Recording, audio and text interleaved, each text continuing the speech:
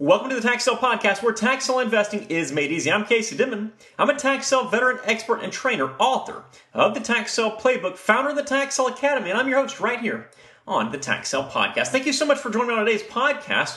And as always, at the conclusion of this podcast, if you're looking to learn more about investing in tax-defaulted real estate, head on over to taxsaleacademy.com. Again, that's taxsaleacademy.com. All right, on this podcast episode, we're talking about doing it differently.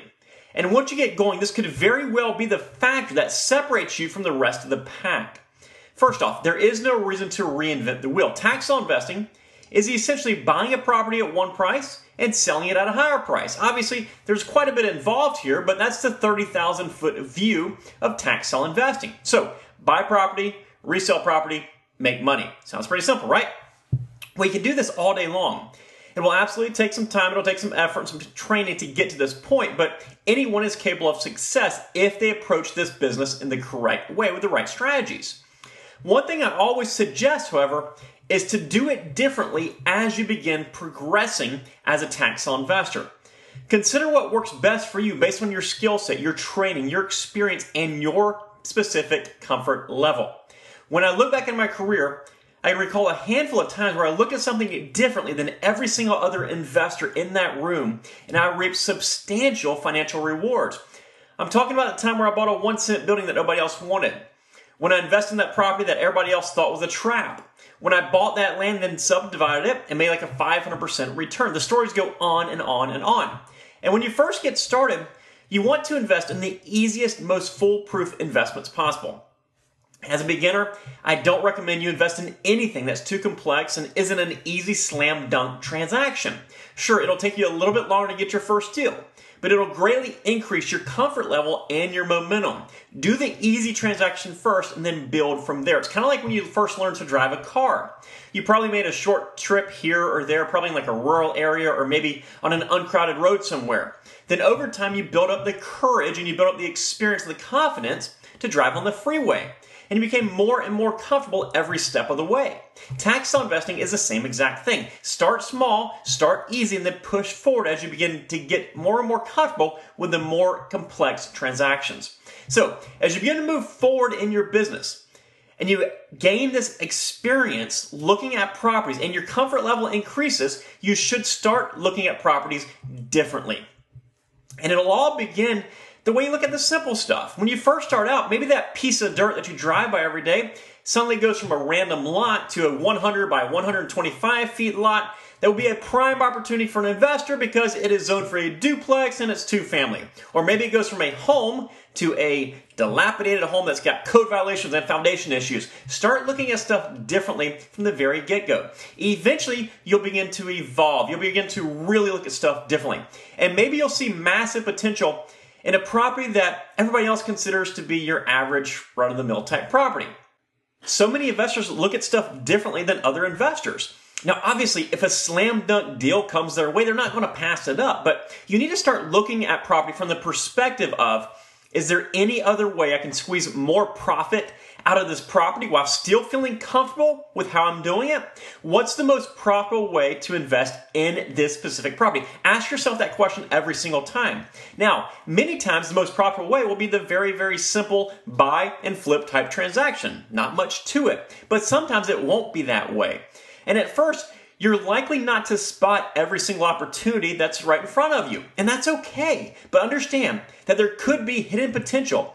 And as you become more and more comfortable and diligent researching and learning, you'll begin to spot more and more opportunities. Let's look at those mobile home lots in the rural section of the town that no one else really seems to want. I might see it as a property in the middle of nowhere that has nothing but low-income citizens around it that I won't be able to sell. But another investor might see it as a property that he can sell with owner financing, where he's going to double his money, he'll earn 10% interest per year, and he can reap the benefits of that investment for many years to come. Another example are the folks that buy properties that have city or county liens. Maybe there's a lien for code enforcement or something that scares everybody else away, but you are comfortable negotiating with the city or the county to get that lien removed or reduced. That lien, of course, is going to eliminate most of your competition. And when you do get it reduced or removed completely, you're going to be the person that reaps those benefits. Or maybe you're comfortable or you have experience getting a building variance from the city or the county so that you can buy a lot that is otherwise too small to build on. Most buyers will look at it as a small parcel that has zero value since they can't build on it.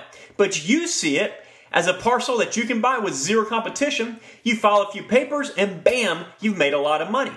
Or maybe you know the owner of the adjacent property to a landlocked parcel.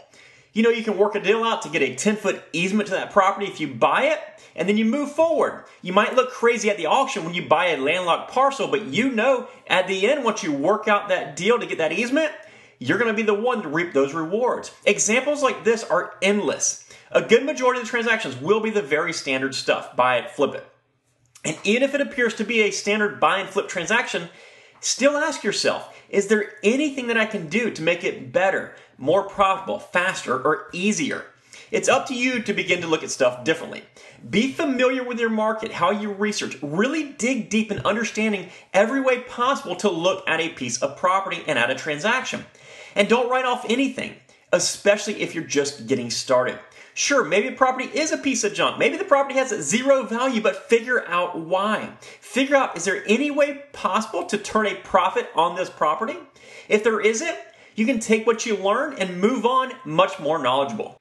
Again, for every single property, ask yourself, how can I make this property as profitable as possible in a manner that sits within my comfort level? And when you begin to figure out how to find those opportunities, your revenue will likely increase dramatically. Thank you so much for joining me on today's episode, guys. If you haven't done so yet, be sure to head on over to TaxSaleAcademy.com. Pick up your copy of the Tax Sale Playbook. The book itself is free. Just help me to cover shipping to get it from my warehouse to your front door. And as always, if you found this episode or any other episode helpful, it'll mean the world to us if you take a few seconds out of your very busy day to leave some positive feedback for us. We read each and every single feedback, comment, and we notice every single 5-star review, and we are so thankful for every single one of you who have done so already. Take care, guys, and make it a successful day. See ya.